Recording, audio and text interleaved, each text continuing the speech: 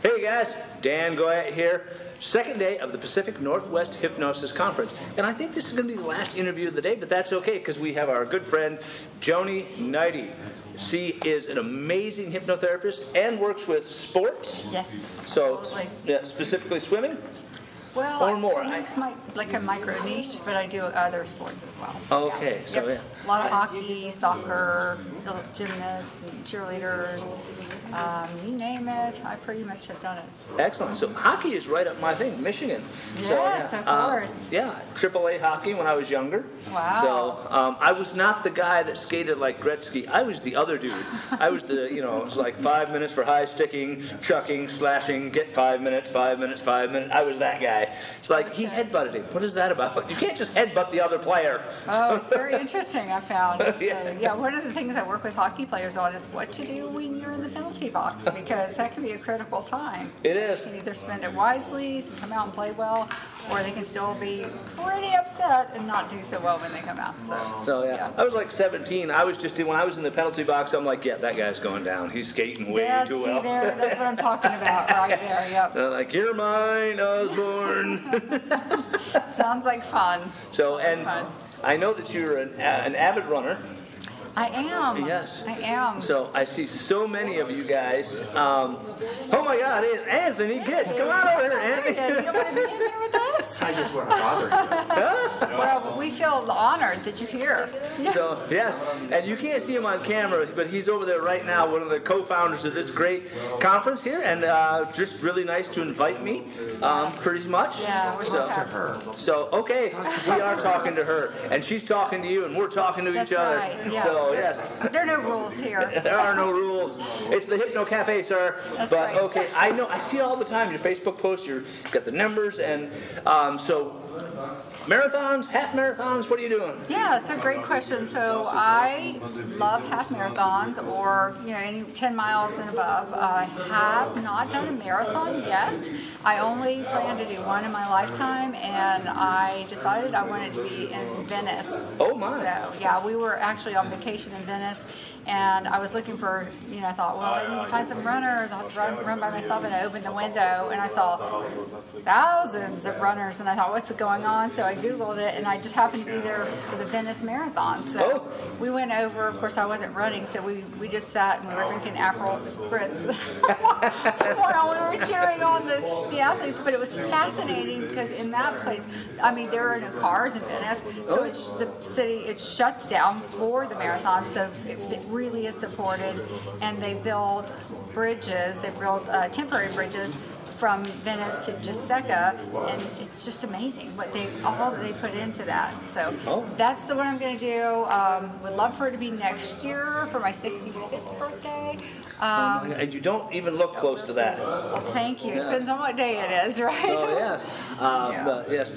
But one of my friends has said, "Hey, we should go do the running with the bulls in Spain." And I corrected him: "You don't run with the bulls; you run from the bulls." I'm not about. I can do that in Michigan. I just got to go to Gerald's house. That's great. You don't even have to go that far, right? I just go to Gerald's house and we can make a bull man. It'll chase me. It'll be great. You can start your own event. Yeah. Right? Why not? Yeah. So, oh wow. Exactly. And I know you have other trainers that you've trained to do the sports hypnosis. I do, and I love it so much. We meet once a month. I meet with the students on Zoom, and I bring in either coaches or athletes, or even sometimes, the plan for this year is to bring in some team members. So we have several members of teams on there, so that the first time that they contact a coach or they, give their elevator speech to get business, won't be, kind of on their own. So it's great because we can be there, and the coaches can give them feedback because they're there just to help the training. And so I've set up things like that, and also having them, they can practice techniques with the athletes and things like that. Excellent. So it's kind of nice to have that opportunity. because I just, when it was me, I just had to go do it all on my own. So yeah, you often would talk and you're like, oh, I'm on a team trip, I'm on a team trip, I'm on a team trip. I know. This is ridiculous. Starts out like that, right? Yeah. No, I do love the team talks. This is my favorite thing. I talked about that today, actually. Yes. And I demoed, some of the things that we do and showed the energy. And I think a lot more people are interested in doing it, realizing that it's something they can do. It's skills that we have that are, and we underestimate the fact that they don't have them. And we think, oh, well, that's not enough, or it needs to be something fancier. It doesn't.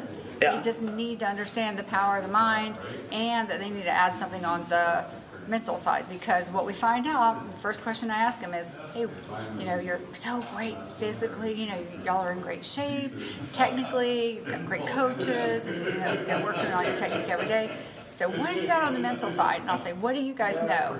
And I'm going to tell you, it's just so great because it always turns out that they just don't have much to say. They may mention, how about some breathing? I know breathing techniques. I'm like, oh, that's great. I said, I actually teach about 24 breathing techniques for athletes. Which ones do you like?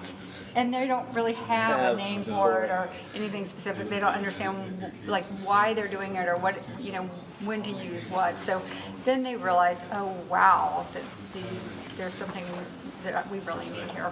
Excellent. Yeah, and it's a lot different. I remember when I was on the boxing team in school, my coach was like, I didn't bring you here to be no science guy. Now take some basket weaving and hit somebody in the head, son. There was not a lot of team talk. No, I know, right? So my dad was boxed, and so I'm familiar with that strategy and that type of coaching. And I'm pretty sure that's how he used to coach the little kids for baseball too. There's still a lot of coaches like that, right? Yes. But they're like, it's old school, but they still get results. So. Well, some results, but I think you get better results. Yeah, I think so too. And maybe save some emotional damage. Yeah. Exactly. Yeah. We were joking earlier that one of the guys I work with, Paul Bennett, wanted to come last year to your thing, and he's like, because he does. He's a good guy, and he works with kids, and he does strength training and muscle training and athletics. But he said, I should learn hypnosis. And I've told Joan, you're not allowed to teach ball hypnosis. So Paul, she's been warned. Sorry. She knows who you are. Yeah, I have the heads up on that. So, so anyways, appreciate you stopping by the cafe. Absolutely.